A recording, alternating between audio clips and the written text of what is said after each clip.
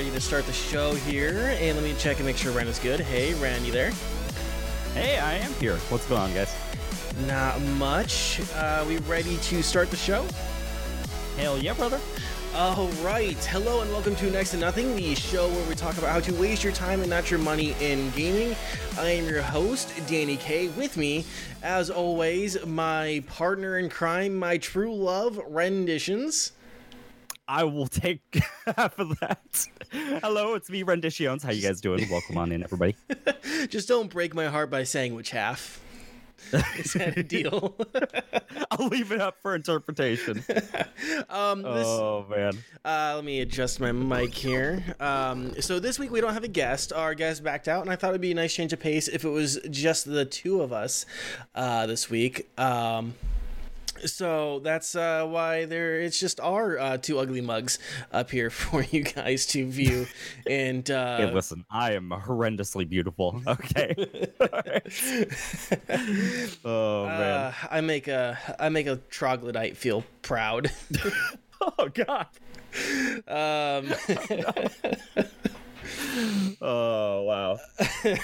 So we do have some stuff to talk about this week, and I figured we'd get right into it unless you had any objections.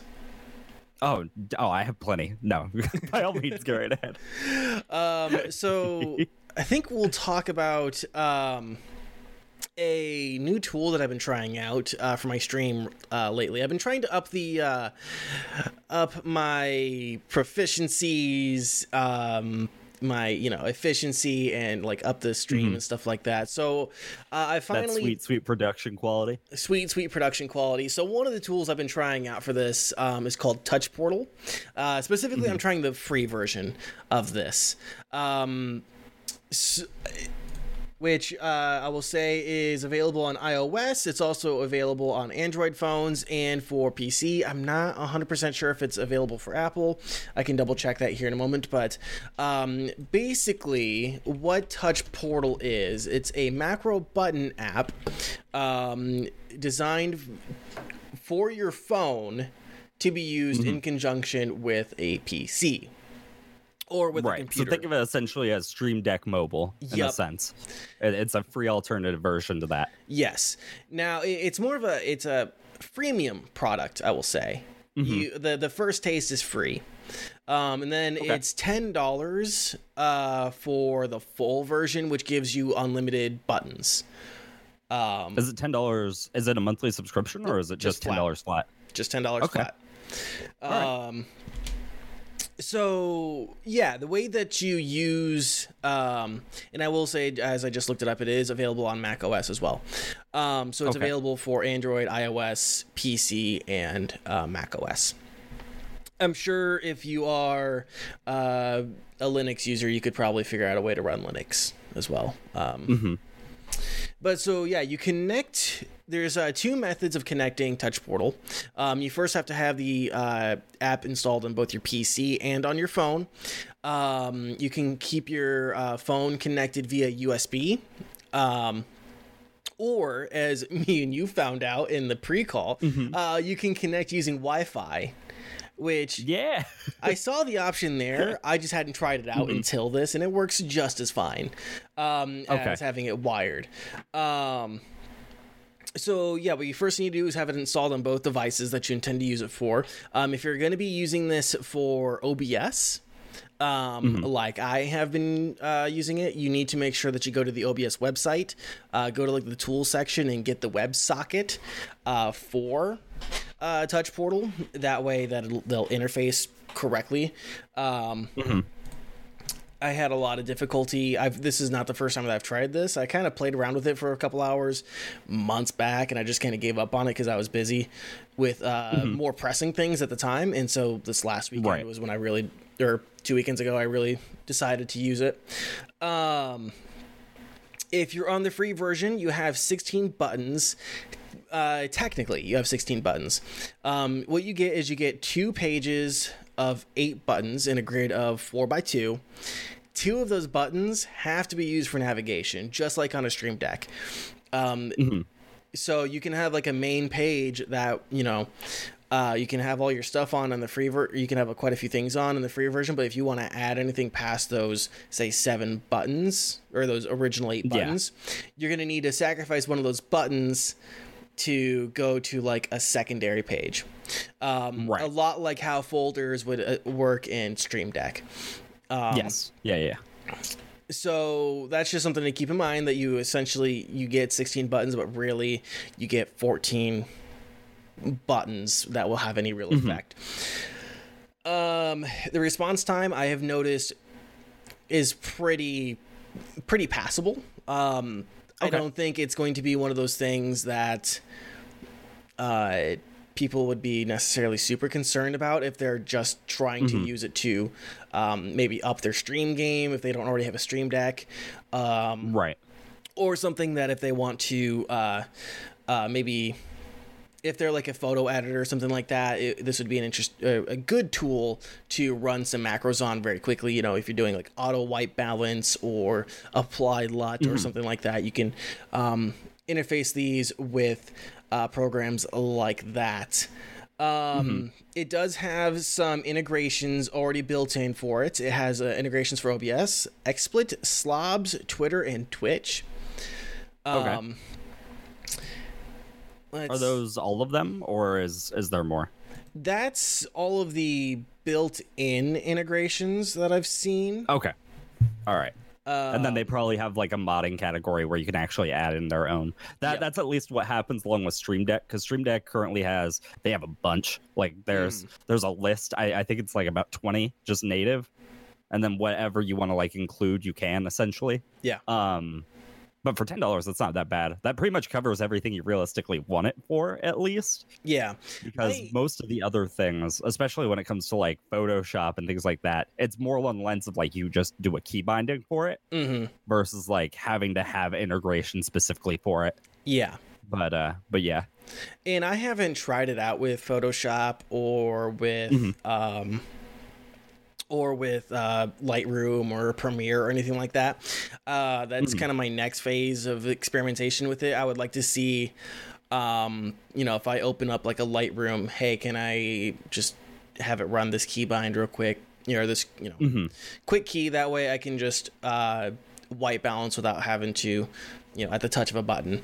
Or do it with Premiere and see if it'll like do a white balance and apply a LUT, especially if I'm doing like a bunch of batch video work where it's like, okay, I have all of these files and they need to be white balanced or auto white balanced, and they all need this LUT applied.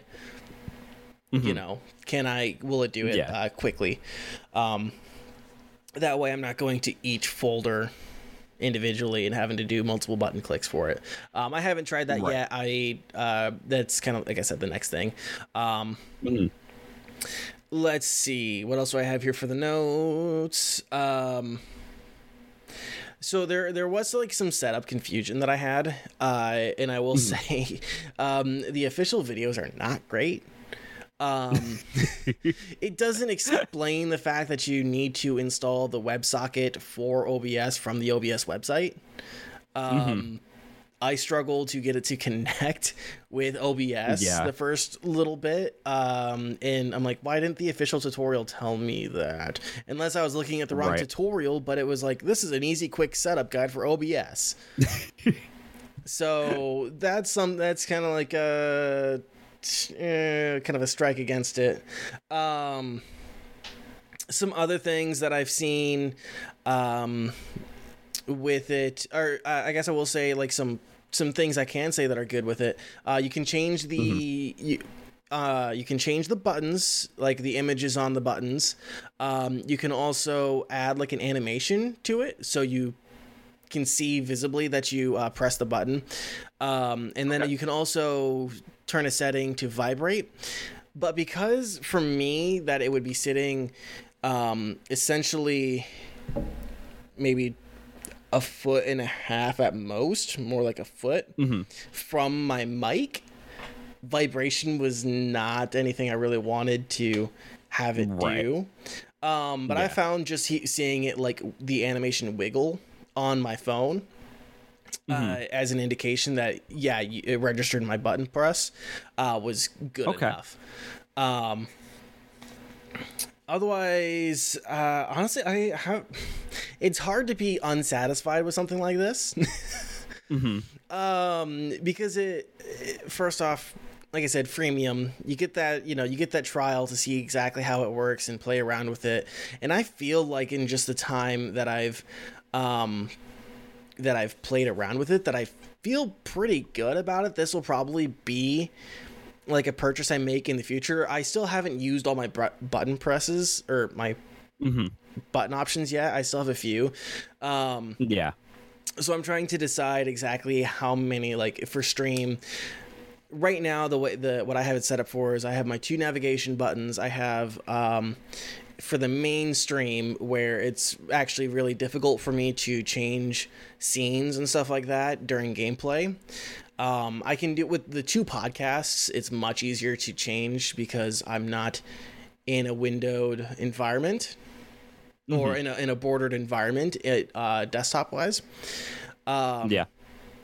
But I have all my scenes, my regular gameplay, my webcam only, my hype page, my new hype page.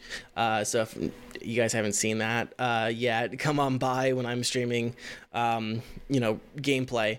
I have an emergency mute, especially, in case... like a song request doesn't come through right, or a song request does come through right and it's a troll, or something like that. I have an emergency mute set up, which works actually very, very well. Let's see. And then some sound effects. I added some sound effects as well. That are just been fun and enjoyable to use. So I'm still going to be playing around with some more stuff for the stream to help, like with the podcasts and whatever else. And you're still currently on the free version, right? Yeah. I haven't paid for the full version yet. Once I outgrow the free version, I'm probably going to go on ahead and do the full purchase. And simply because even if I don't even use the full purchase outside of much else, right, if I'm only running 3 or 4 pages, $10 still beats running a Stream Deck. That's $120. Well, the reason why I ask is because comparing because realistically the way that I compare this is I compare it to Stream Deck Mobile, which is a thing as well. It is more, obviously, because it's Elgato and they like to charge a lot of money, but I think it's like $3 a month or like $20 a year. I think I could be wrong on the yearly one. That one I could definitely be wrong on, but I know it's about like $3 a month. And it gives like all the exact same features as regular Stream Deck. I don't know. I really enjoy my Stream Deck just because it has like so much native functionality and like integrations built in, because you were mentioning things like it has Twitch, it has Twitter, it has OBS, like all of your standard like encoders, and it has like all of that. But like, for example, mine has like Spotify integrated into it. I even have like my Minecraft servers are integrated into it, where I can actually see like how many people are on a server at a given time, things along those lines. One of the things that I was going to ask you about, and I kind of asked you about it like before we started the stream, is with Stream Deck you can make multi-function keys, which essentially causes more than one macro at a time. So one of the like main like Twitch ones, for example, is like being able to change your game and the title of your stream with the press of a button to any specific thing. Whereas like using a Stream Deck multi-key, I can do that along with starting up a game, switching the scene directly to that, like doing a whole bunch of stuff all at once on just one key. That's one thing I really do enjoy about like the Stream Deck as a whole. But I definitely get it. Like, it's not super necessary, but I don't know. I'm a big fan of like having these multi-function keys that I can press that like set up my stream that I'd normally take like 10 minutes to like deal with. And just like click it once and then it's done. Like even when I promote the podcast that we're doing right now, I have one key that like automatically goes to Discord, to Twitter, and automatically hosts the Twitch stream as well, all at once. And I find that super handy dandy versus like having to go through and actively do it all. Yeah. But yeah. So does it have like a multifunction key? This Yes. is like my biggest question for sure. It does? Okay.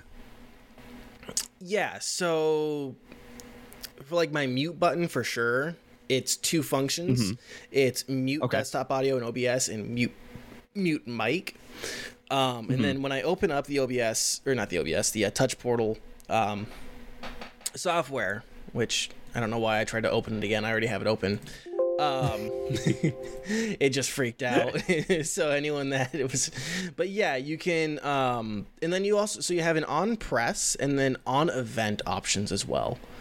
So you can do, you can add, you can run a program, run batch files, run a shortcut, open folder, PowerShell script. It has a navigation for URL and pages. It does the input. Okay. It's got a utility that you can, lock computer, shut down computer. It's got logic, HTTP, visuals, media functions. So yeah, you can, and I'm sure you can get really deep with this, where it's like, if you're start application and, run another event, or on that event, start this or play this. I haven't played with it that deep yet. Mostly for time's sake, unfortunately. I haven't had like a ton of time to really play around with Touch Portal outside of getting like my basic setup. But I mean, that makes sense too, especially when you're just trying to figure out how it works. But like that's one of the big things I always like immediately think of when I think about the Stream Deck is the pure amount of integrations as well as the multifunction key itself. Yeah. Like that's always the big thing for me.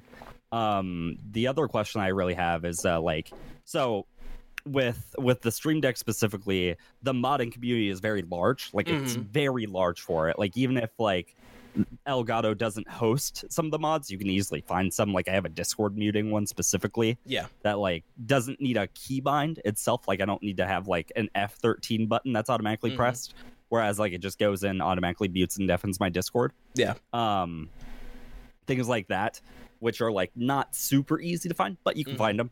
How big is like that scene when it comes to a Touch Portal is like my next big question. I haven't looked at the modding community for it, or the support community for it. I'm actually looking at the website right now. Let's see. Yeah, I'm not seeing anything like directly like a forum for Touch Portal, which is interesting. I see a blog, I see an FAQ, and there's the tutorials. They do have a support link in Discord server right on their website. So I suppose like there, if you are looking for help, you could go right to the Discord and get a lot of information. Some other things I'm looking at their website. You can actually export your buttons and pages to share with others. So, but like where that would necessarily be found on the website, I don't see it directly, which I'm a little surprised that there's not a, when you create and share and export your buttons, there's not like a website that you can just go to see people's exports.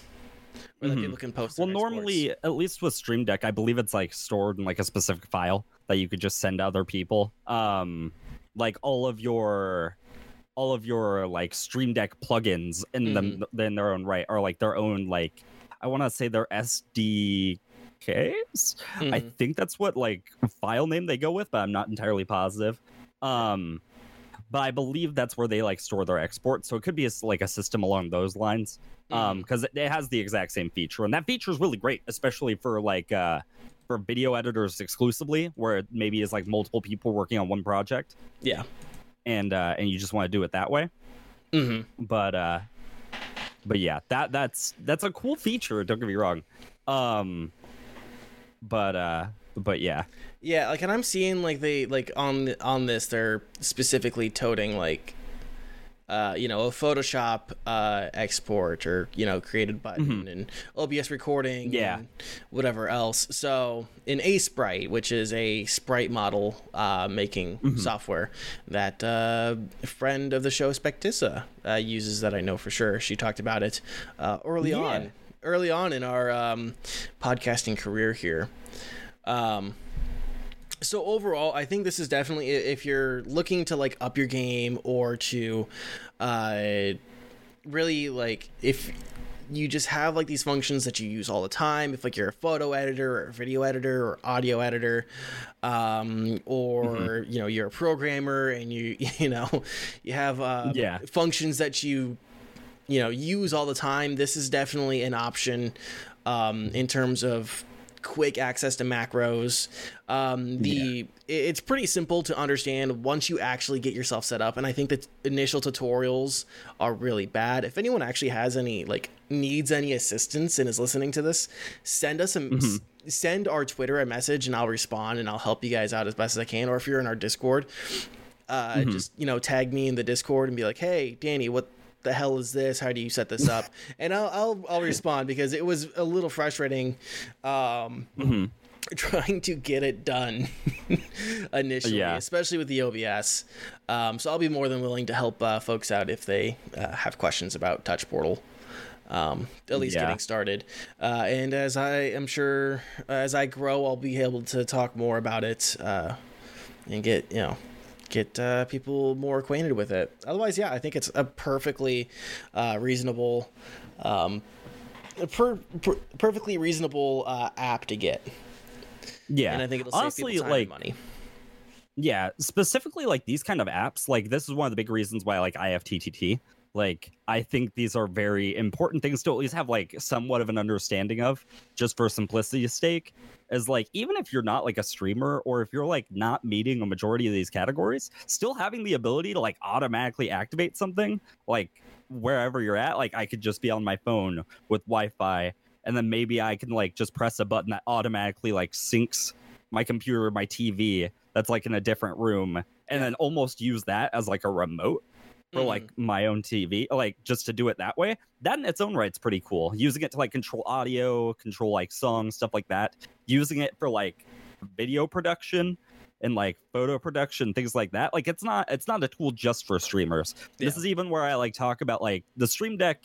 It's great for streamers. It's obviously meant for streamers, but there's so many outside uses that if you just put like a little bit of like thought into it, you can be like, wow, wait a second. Like, this could actually be really useful for just about anything. Like, even in terms of programming, if you're like using anything in particular that's like a fairly common occurrence, versus instead of just like having to type it in 17,000 times, you could just press a button and it just automatically does it for you and you're good. But it's one of those things I definitely recommend for everybody, to be honest. Like, at least try it out and see what you could do with it. Yeah. Because, like, which I've been meaning to ask you about, if this then that, because I've been struggling with that, trying to get like a podcast bot on the Discord, because apparently there's like no good RSS reading bots for Discord. Yeah, I was looking for, this is just going to be a slight tangent here, but I was looking for a bot that would look at RSS feeds for podcasts and then automatically post when they update. And I couldn't find one. I couldn't find one that worked well, at least. There was like one that was like, we'll like post like your favorite stats from Reddit or something like that. I'm like, that's not what I want, though. I wanted to just like, I want to be able to put in an RSS feed and be like, hey, this was updated. Here's a link to go view it or something. And it didn't do that. Yeah. So, let's see. Anything else on Touch Portal at all? Any other like questions or thoughts? I'm going to continue playing with it. And as I continue to, I'll come back with some updates maybe in a couple weeks or so. Okay. All right. I think the last thing is like, because you're using the free version right now and you're talking about how you have 2 pages, and I was looking through it, and like they say that you get an unlimited pages, so I'm assuming that's kind of just like if you already paid for it. But can you make folders? That's probably like the big thing that I immediately wonder is like, if you can make folders, that's an excellent way to bypass that sort of thing, because technically I have like 2 pages used on my Stream Deck right now, but I use everything through folders, so I just like mitigate the amount of raw pages that I have. That'd be something that I would immediately be curious about. I don't think you can. Now, and this might just be me. Is like a folder just like a sub page? Like, do you? Yes. Yeah. So, for example, with the podcast, I have my regular streaming stuff, and I have my podcast, and then I have like my lighting, all in like separate folders on like one main page. And then that's all like very easily accessible just by pressing the button that gives me all the options for it. It's essentially like another page, pretty much. But like it just doesn't consider it another page in the grand scheme of things. But yeah, it's essentially just like a folder. It's a folder. Gotcha. Yeah, no, I don't think you can. Okay. Looking at mine right now, looking at the way I have it in, I don't see any options that I can create a folder. I think everything is just gonna have to be raw pages. Okay. Which, yeah, kind of stinks, kind of doesn't. I would feel like I would probably get lost with like a bunch of folders, but that's also just me. I'm like trying to tap everywhere, trying to get back to where I need to be. It would be a pain in the ass. So yeah, that's about that, I think. Anything else on Touch Portal you want to? No, that should about cover it for me. Cool. I think that's word. We both played a game this week. And I'm like brand new to it. I've gotten a little tiny bit of experience with it. So recently we've both been playing Killing Floor 2. I was going to play. Well, no, I played it on Friday. I think you played it on Thursday, right? Yeah. Now, and I've been playing Killing Floor 2 on and off for 2-3 years now. Yeah. I'm like super new to the series for the most part. Apparently, I have like 8 hours in Killing Floor 1, and I have about the same at this point in Killing Floor 2. And I've honestly been really enjoying it. For those who don't know what it is, it's essentially a wave-based zombie shooter in a sense. So it's really old school in that regard. It's honestly really old school in a lot of regards. That was one of the things I started to notice, was like there was a lot of like class-based character selections, which is very reminiscent of like Team Fortress 2 in a sense. And the shooting was good. It wasn't anything like absolutely top notch, but it was definitely good. It held its own ground. It wasn't bad by any means. And like the concept of like a wave-based shooter isn't super common nowadays for the most part. Like you don't really see that very often. Tends to be more often like it's an open world and you kind of just explore it, rather than Killing Floor. You're literally just trying to hold out wave after wave after wave, and your gameplay selections are like short for 4 waves, medium for 7, and then like long for 10. And you're essentially just fighting off zombies. That's pretty much the gist. You're fighting off zombies for a certain period of waves, and they start ramping up more and more over time until you get to the very last one, which is like a boss. So you end up fighting like a boss, and then that's done for that match, and then you go ahead and start up the next one. So it's obviously it's focused on replayability. And one of the things I noticed immediately was like it's very good at grabbing your attention as a new player. And you can also see as a new player the possibility is for it to like gain more depth. So like, for example, looking through like the perk trees and things along those lines, you can see like, okay, the medic is going to, over time, because there's a leveling system for all your characters, it's kind of like an inherent grind in a sense of like you're more so progressing your character than yourself to a degree when you're starting. Which isn't necessarily a bad thing. I always have mixed opinions on that, but in this case, it's not necessarily horrible. But you're progressing your character to a certain level, and there's 4 different difficulties. There's normal, which recommends like a level 0 to 5. So if you're just like new starting out, you play on normal, and then hard is, I believe, 6 to 10. And then I want to say suicidal is like 10 to 15, and then Hell on Earth is 15 plus. I believe. I could be totally wrong on that one. because I'm not there yet.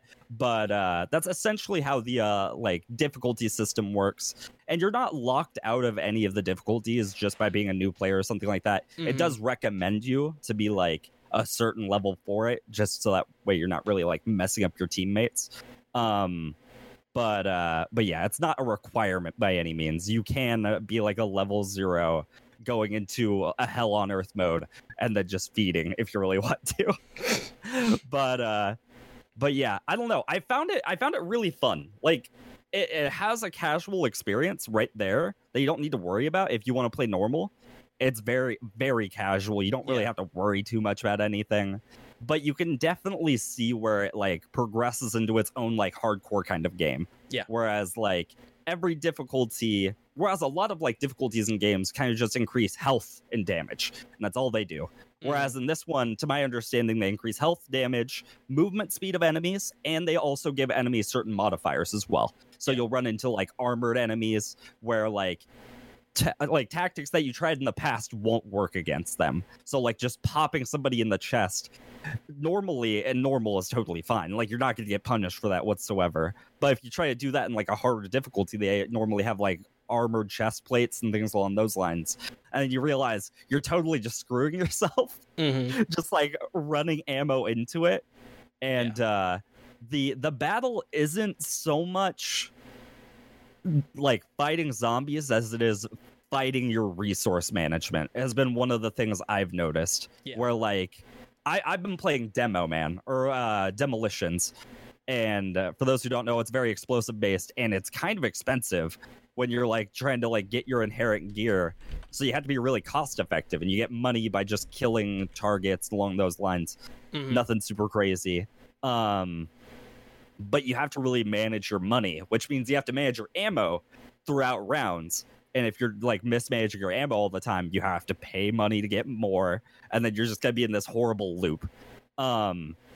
So that's one of the like the first things I realized is like a learning curve in a sense. Like in normal, you don't really have to worry about your ammo. You'll be fine. Everything is like pretty easy to just destroy immediately. But like when you start getting into the harder difficulties, it's like, yeah, I'm constantly running out of ammo. I don't know what I'm doing wrong here. And then over time, you're like, okay, I see it now. I'm just mismanaging a lot of my resources. But yeah, there's tons of different variants on zombies as well. It's not just like your standard. It's not like I would say the best comparison I could probably make is COD zombies combined with like TF2 classes in a sense. Just an expanded version on TF2 classes would probably be my best way of putting it. And honestly, when I was like for Dead thinking zombies? about it, well, kind of to a degree. It's very COD zombies in the sense that you're constantly running around. With Left 4 Dead, you're like in a campaign, you're actively trying to progress through a map. Whereas in COD zombies, you're just trying to survive. Well, I guess that's all you're trying to do, and you're just trying to like manage that. I guess I meant to ask more about the zombies themselves in the ways that they operate and move. Yeah, okay. Yeah. So, yes, you're right. In the sense that there is different variants of zombies, yes. So, like, you'll have your basic, like, ads zombies. They're not really anything special. All they're doing is trying to, like, get close to you and just cause havoc by existing rather than, like, being brutal and then being a real threat. And then you'll have like other things such as like I want to say they're sirens, which can block grenades. They can stop rockets, things along those lines. And those can be really brutal for somebody like a demo who's actively trying to take out like higher tier mobs in that sense. So you really have to like worry about them at certain times. You'll have like mobs that are very heavily focused on just charging you. And they're heavily, well, not heavily armored, but they're head armored. So, like, your tactics of just killing a normal zombie is just you pop them in the head and you move on. Whereas this one literally just runs at you, and your immediate first thought is, oh, I'm going to shoot him in the head, only to realize his head's totally fine, and he's just going to stab you to death. Are you talking about the Scave? Yeah, no. I'm talking about the they're like a lighter unit. With the blades on their arms. Yes. But the scaves themselves are very dangerous, and that was a learning curve in its own right. Those and Flesh Pounders were on its own level of a learning curve. Yeah. Where like you're running into pretty basic, like higher tier mobs, nothing super crazy. And then you run into your first scave, and it's literally just a mob that walks at you. But he has this like giant glowing sword, and your first thought is like, oh, I'm just gonna shoot him until he dies. And then you realize like when you take him to a certain health pool, he enrages, and then all he does is just try to murder you outright.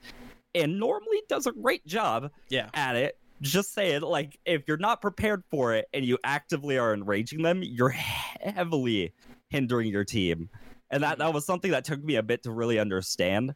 And Flesh Pounders just get, like, super close and personal. Like, they are a huge threat.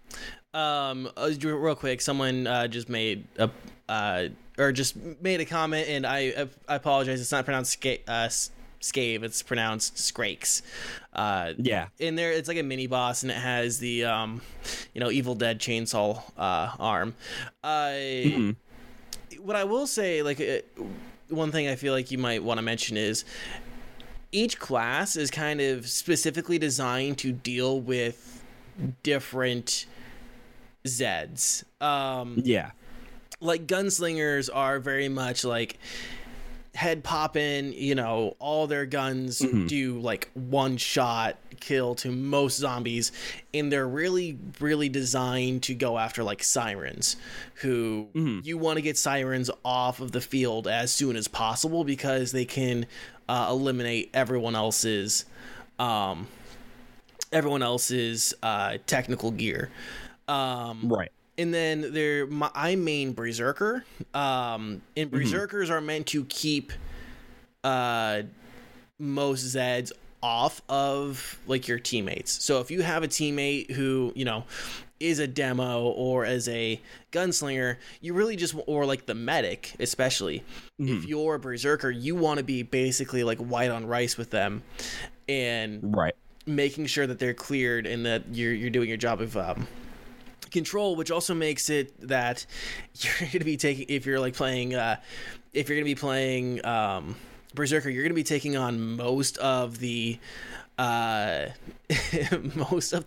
Zeds, because you don't want the large Zeds going for the other players, especially medics.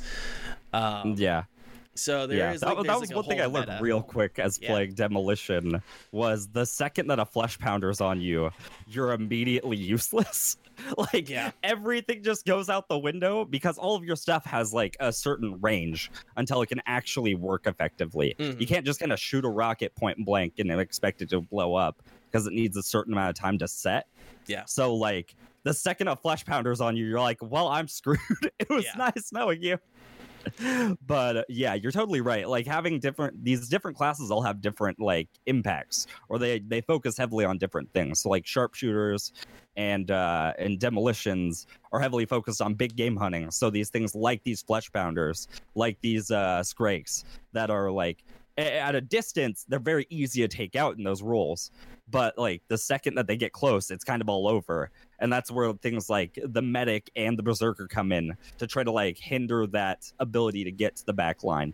So there's like this entire metagame underlying it. But like if you're playing it casually, it's not very impactful. Like it's not something that you necessarily need to worry about so much because everything can die relatively quickly. But the second that you start going into different difficulty modes, you immediately start realizing, okay, these tactics that I was trying before aren't going to work. And I think that's a really cool thing. I think it's cool that like this game actually has some depth.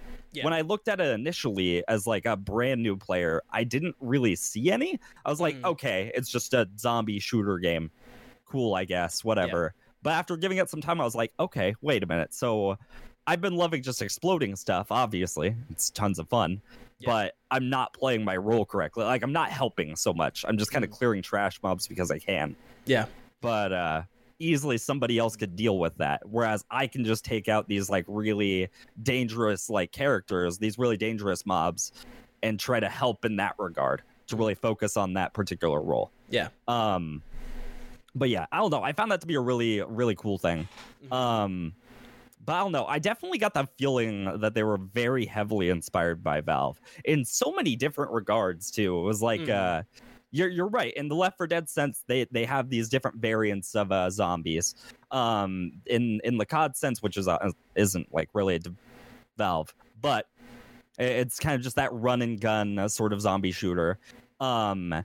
And like the TF2 class sort of system, not necessarily TF2, but it's something that's very popularized from that.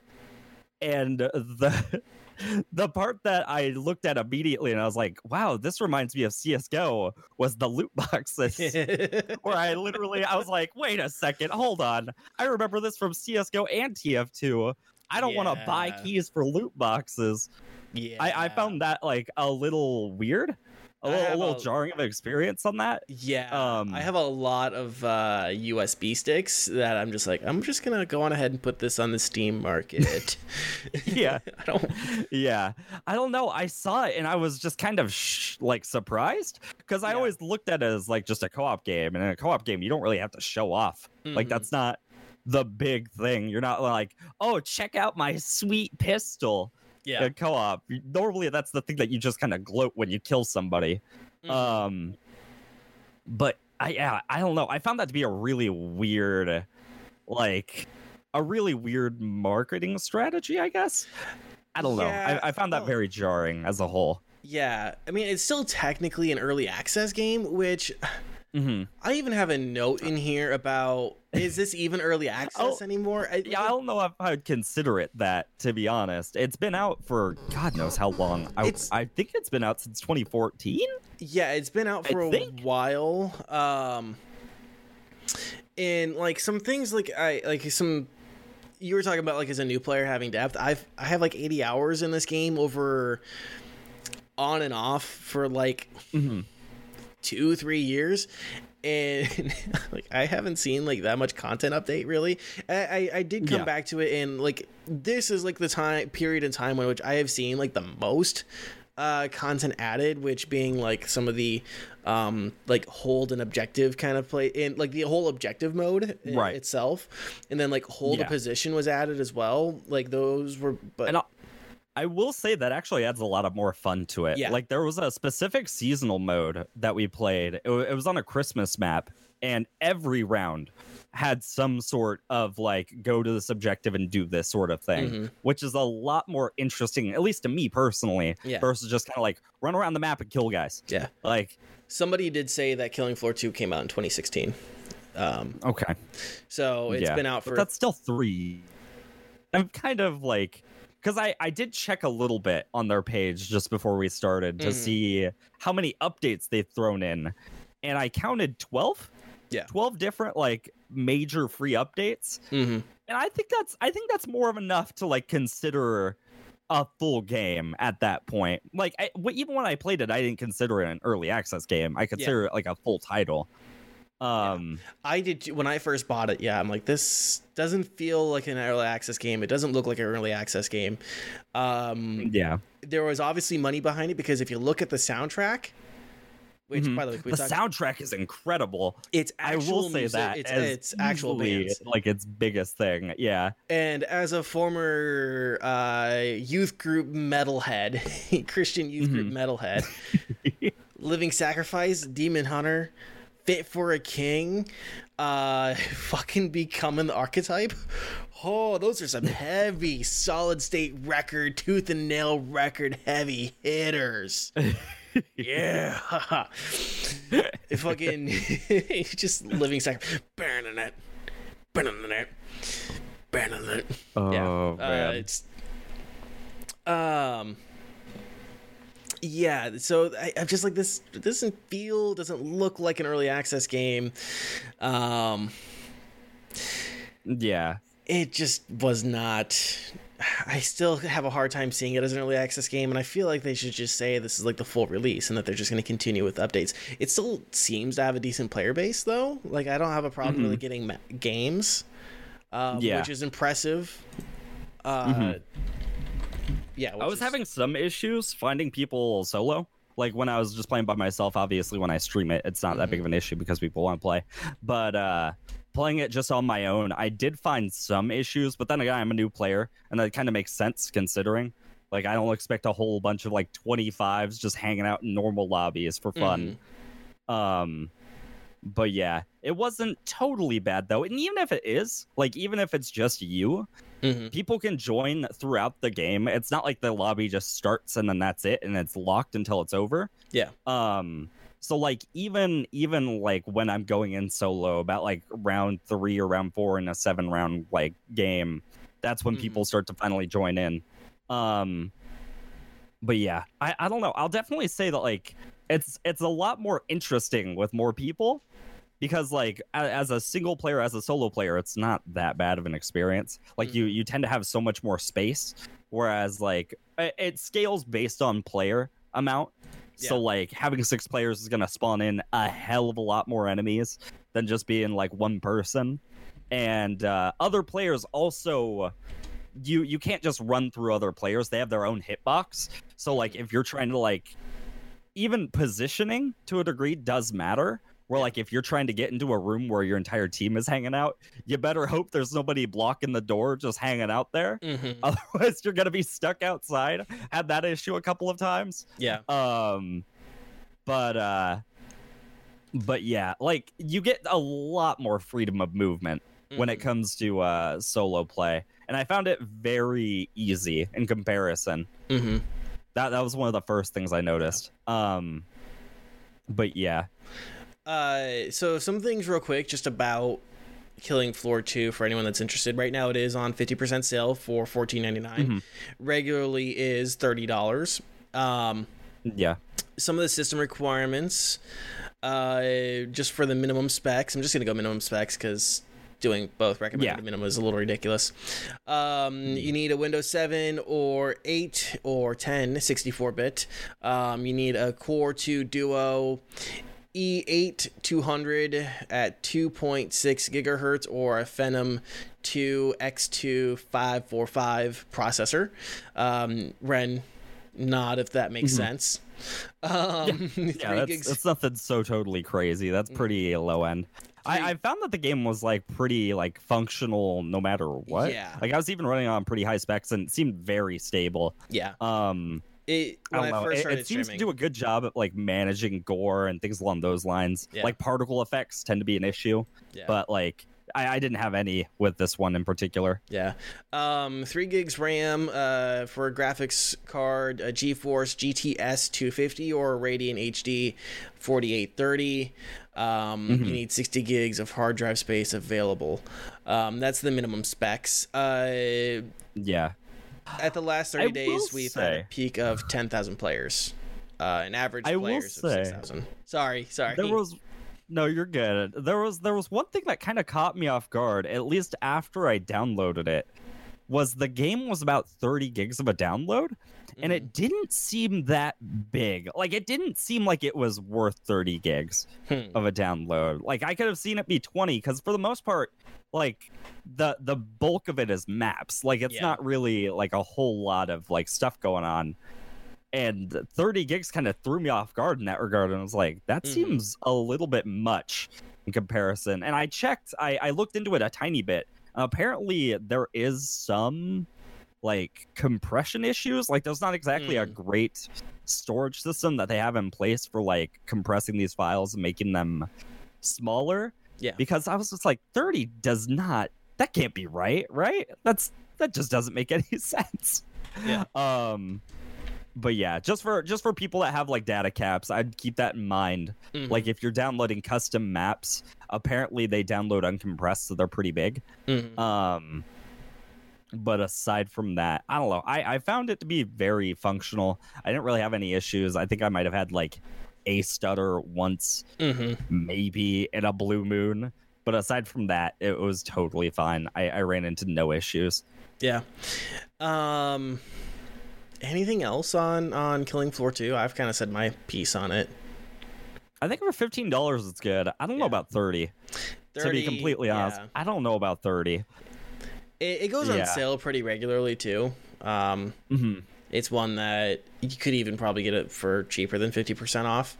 And I mean, the when I was looking at this Steam charts for it, it regularly maintained right around 5,000 plus players, it seemed. So it's got a healthy enough player base for most people to get into, and if you buy it with some friends, it's definitely worth picking up. Maybe Ren and I will play this week. We don't know yet. Yeah, maybe. Maybe. Possibly.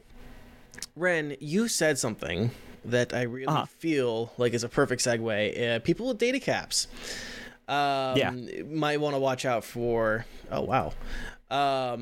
Watch out for this issue. Whoops. I am trying to do things now that I guess I forgot to do. So we've talked a lot about Google Stadia and like data caps and stuff in the past. But Vice did a story this last week, specifically that Google really doesn't... Google believes consumers are ready for Stadia. And a lot of research that Vice pointed out says the opposite. And the reason I wanted to talk about this, because we've talked about this before, but this had some really good numbers in it that I think really puts everything in perspective for some folks out there. So right now, Google, looking at streaming 4K resolution, could consume about as much as 15.75 gigs an hour. Again, that's at the 4K 60 FPS streaming. 14.5 gigs an hour? 15.75 gigs an hour. Oh, God. Okay. That's at 4K 60 FPS. It's estimated by the NPD Group, they're a market researcher, that on average, American gamers play about 22 hours a week, which means that at 4K FPS streaming, the average American, if they were to use Stadia, would use 1,386 gigs a month.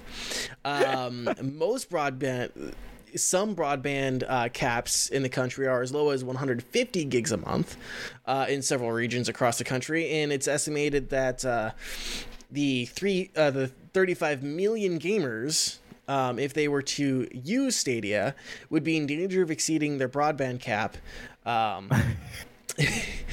very, very quickly. Like a day. In in potentially a 24-hour period. I know that I have 2 terabytes, 2,000 gigs, a monthly allowance. Prior to moving, I had 1,000 gigs for a full month. So those are just some of the hard numbers. Another one of the research groups was called Broadband Now. And they said, our survey findings point to potential disconnects between consumers and the services they use, showing that our transition to game streaming nirvana may be a bumpier than many expect. I don't... That blows my mind. Is there any numbers for the lower resolutions, like the 1080p? Not that I saw. Okay. But I want to contrast that quote that I just said to what Phil Harrison, Google VP, said. ISPs have a strong history of staying ahead of consumer trends, and if you look at the history of data caps in those small number of markets, the trend over time when music streaming and downloading became popular, especially in the early days, it was not necessarily legitimate, data caps moved up. Then, with the evolution of TV and film streaming, data caps moved up, and we expect that will continue to be the case. Wait, so the reasoning is because everybody's going to be capping their data cap, they're going to increase the data cap? Yeah, it's essentially what Phil Harrison said. The reasoning. What? Which, knowing most of the ISPs, it's $50. It's a $50 overage fee. I can't imagine most ISPs forsaking that. We get it. Everyone's using Google Stadia now. Which the adoption rate I don't think is going to be nearly high enough to move the ISP's needles. even if that was the case, why would they increase data caps at that point? I'm like guaranteeing they'd be like, oh, bet we're gonna make some extra overcharge fees this month. Yeah. This current Stadia release month. I don't expect them to be like, oh yeah, everybody's using Stadia, let's increase that data cap. I doubt that heavily.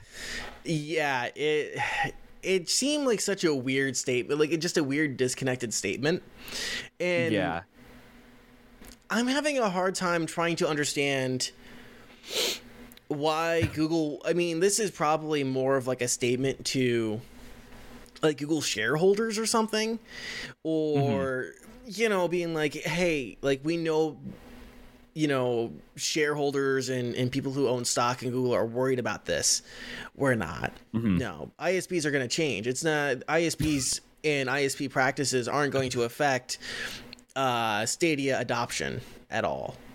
That's what this kind of feels like to me, which is like, which makes me really hope that there's like backroom conversations between Google execs and ISPs, and Google execs are like, listen, we have this massive service that we put a lot of fucking technology and time and money into, and you fuckers are going to be affecting our bottom line if you don't change your ways. Like, I hope like Google is like trying to strong arm something in the back, but I don't think that's really going to be... That's like the only thing I could possibly think of, to be honest, because that seems like such a blatantly ignorant statement. Like, there's no... You could say like, oh yeah, data caps were improved because people were downloading music illegally. I don't think they were improved because of that. I think that's because the infrastructure got significantly better because there wasn't that big of a jump. Yeah. But there's a huge jump between 150 gigs, like as your standard like data cap for most people, to over 1,000. Like, that's a huge leap. So, like, I don't. That just seemed unbelievably dumb in my eyes. Well, the 150 is as low as it can get. As a data cap. At least in my area, that's pretty like common. Like, that's a pretty common thing, and like that's probably one of the big things to think about. At least is like when we're talking about like these data caps in particular, a lot of like the numbers are skewed towards cities where they actually have like a decent infrastructure. Yeah. And like have a decent population, but a good majority of people can't run that. Yeah, in rural, a good majority of people can't.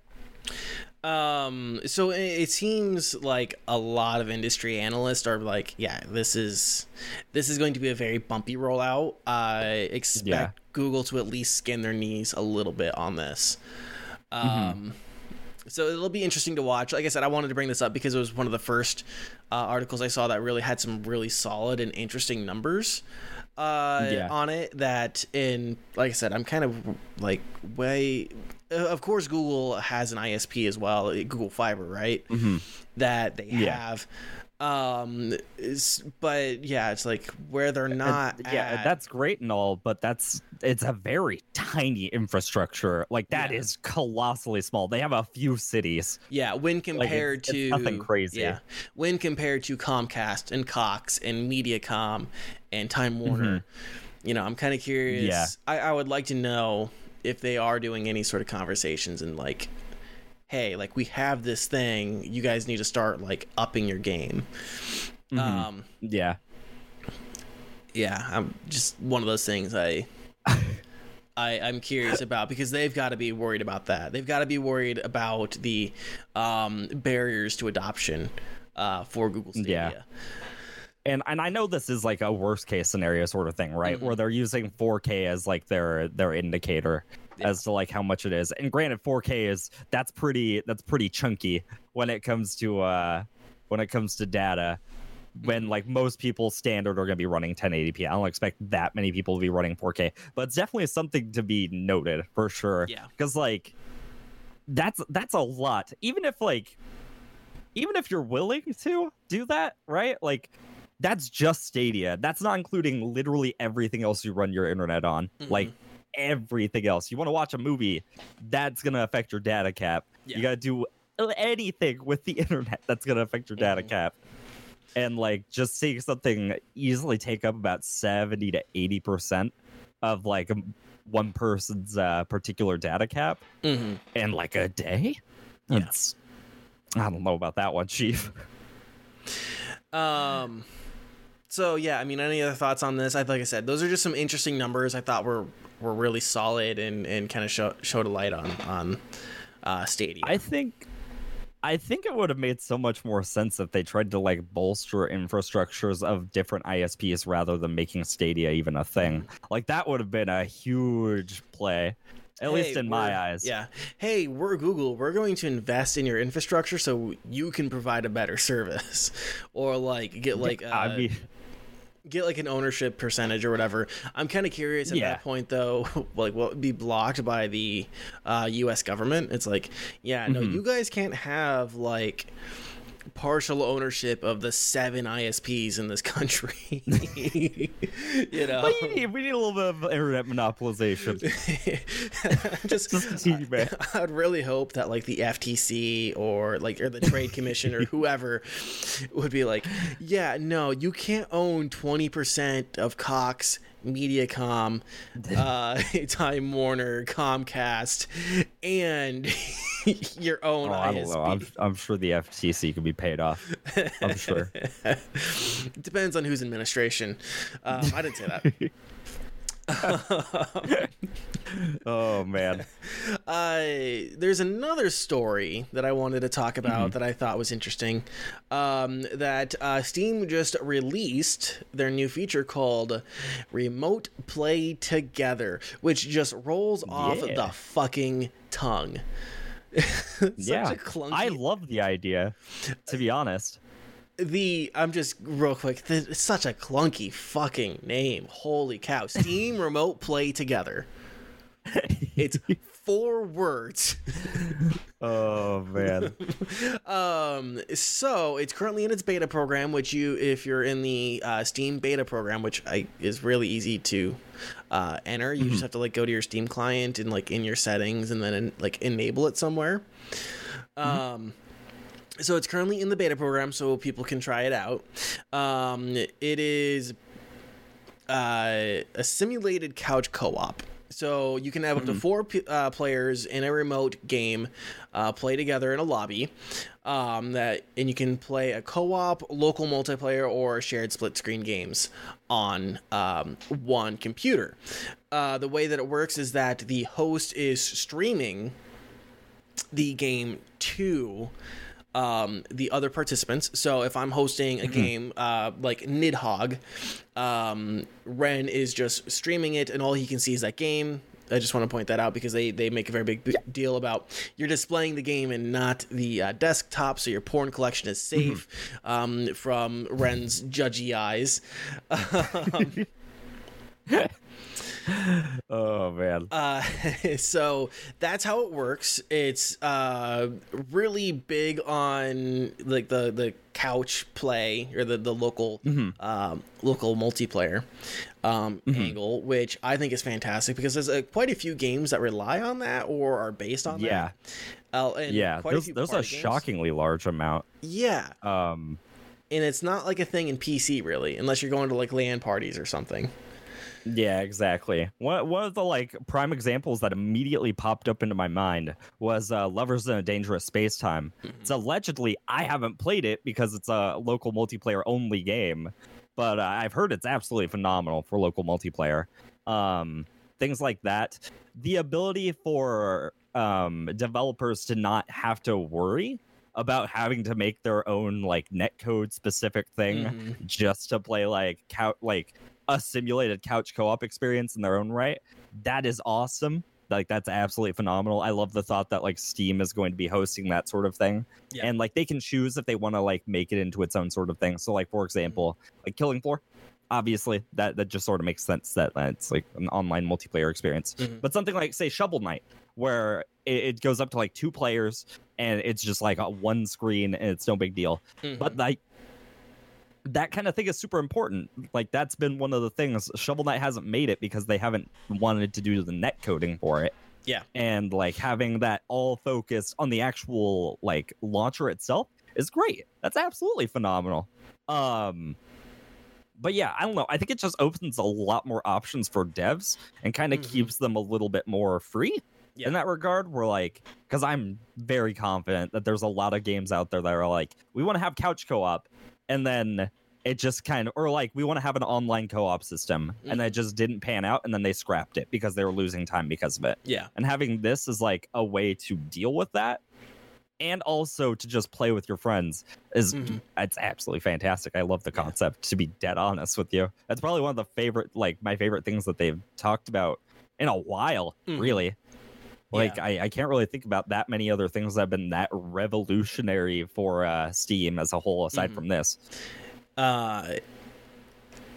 Yeah, no, I'm actually excited about it. I do have like some questions about it just because it's streamed. You know, I was kind of thinking about like some competitive games like Nidhogg, or like some party games, or something that requires like very precise timing. I don't know about Lovers in a Space Time? Yeah, Lovers in a Dangerous Space Time. It does have some like time sensitive elements. Yeah. And I think it's easier to fix that issue as a developer rather than making the online play as a whole, because you can always put in like latency modifiers. You actually, when we were even talking about Stadia, that's one of the things that they do. They use a latency modifier to kind of like simulate that it's all happening like at real time. It's essentially to reduce latency, like at least reduce the feeling of latency rather. But yeah, that's definitely a cool thing to have, though. I think it's not the hardest thing to manage, but that being said, you definitely will have some sort of latency issues, and that's always like a potential worry. But I don't think, I don't know. It really depends on like their infrastructure on that. Is like, if they make a good foundation for this local play, then like at least if it's like a solid foundation for that, it will work on everything. You're not going to have like weird latency on one game, but totally fine on the other, because it's not even ran through the game itself. It's ran through Steam. Yeah. So yeah, that's at least the way I see it. It sounds great, to be honest. Yeah. I'm excited for this. I'm willing to definitely give it the good old college try. And I think this is a great addition, and I think this isn't one that I don't think Epic is going to be getting this anytime soon, and I don't think GOG will be getting this anytime soon. So, I don't think so either. This is a nice Epic is still struggling with like their basic foundation. Yeah, so this is a nice arrow in Steam's quiver, and I think it's good for devs and it's good for players too. And one thing I forgot to mention is only the host has to own the game. Yeah. So, that was one thing that I was a little bit surprised about when you said it, because you did kind of mention it, where you were saying that you kind of just streamed the game to somebody else's PC, which that's in its own right really cool. Because like I would love to play Shovel Knight with a friend, but I don't expect them to pay like $20 to go get it. Yeah. And things along those lines. So that, I don't know, just good on them. To be honest, that's like a huge move. I'm glad to see that they're doing more consumer-based like actions, consumer and dev-based actions, rather than just like, we're revamping the store. We're changing the friends list, like making an actual impact on the making games a streaming. It's a good move. We're making a streaming platform.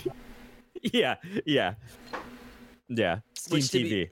Which, to be fair, wasn't really a thing. I think it was just going to be for the Dota championships. Yeah, but still, it happened. Yeah. So yeah, that's awesome, and I'm looking forward to trying it out. I got to figure out how I'm going to try it out and who I'm going to try it out with. And if you get your hands on it, Ren, let us know for sure. Yeah, absolutely. Apparently it's still like in rough development, obviously. And they're really working on like server optimizations and stuff along those lines. Yeah, but I can't imagine this being super bad. Like it's gonna have at least some level of like solid decency.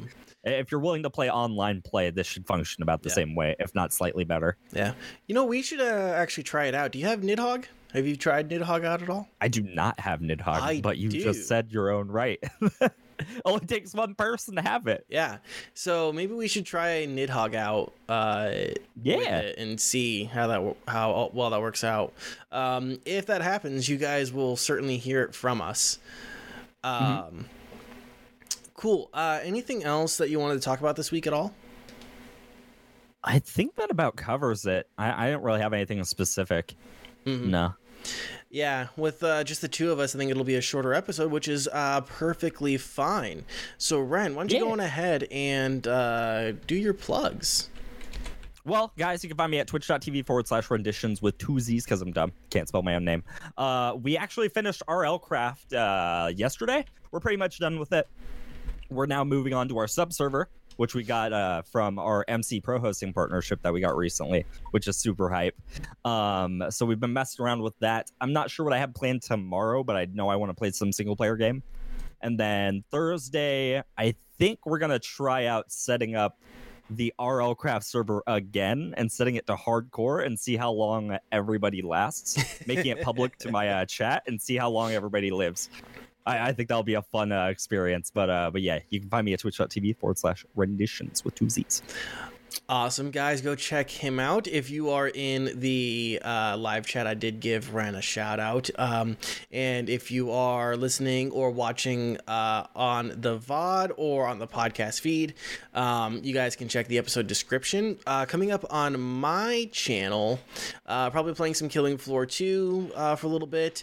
Something I haven't been promoting that much on here, but I need to be better at, as I have my Spookathon coming up. If you guys are interested in winning a $20 Steam gift card, write a spooky story, come on over to my Twitch channel and look at the contest page or the contest tab. Enter to win. I will be reading the stories live with Reverend Sven, aka Padre, as I call him, on my birthday, which is Halloween.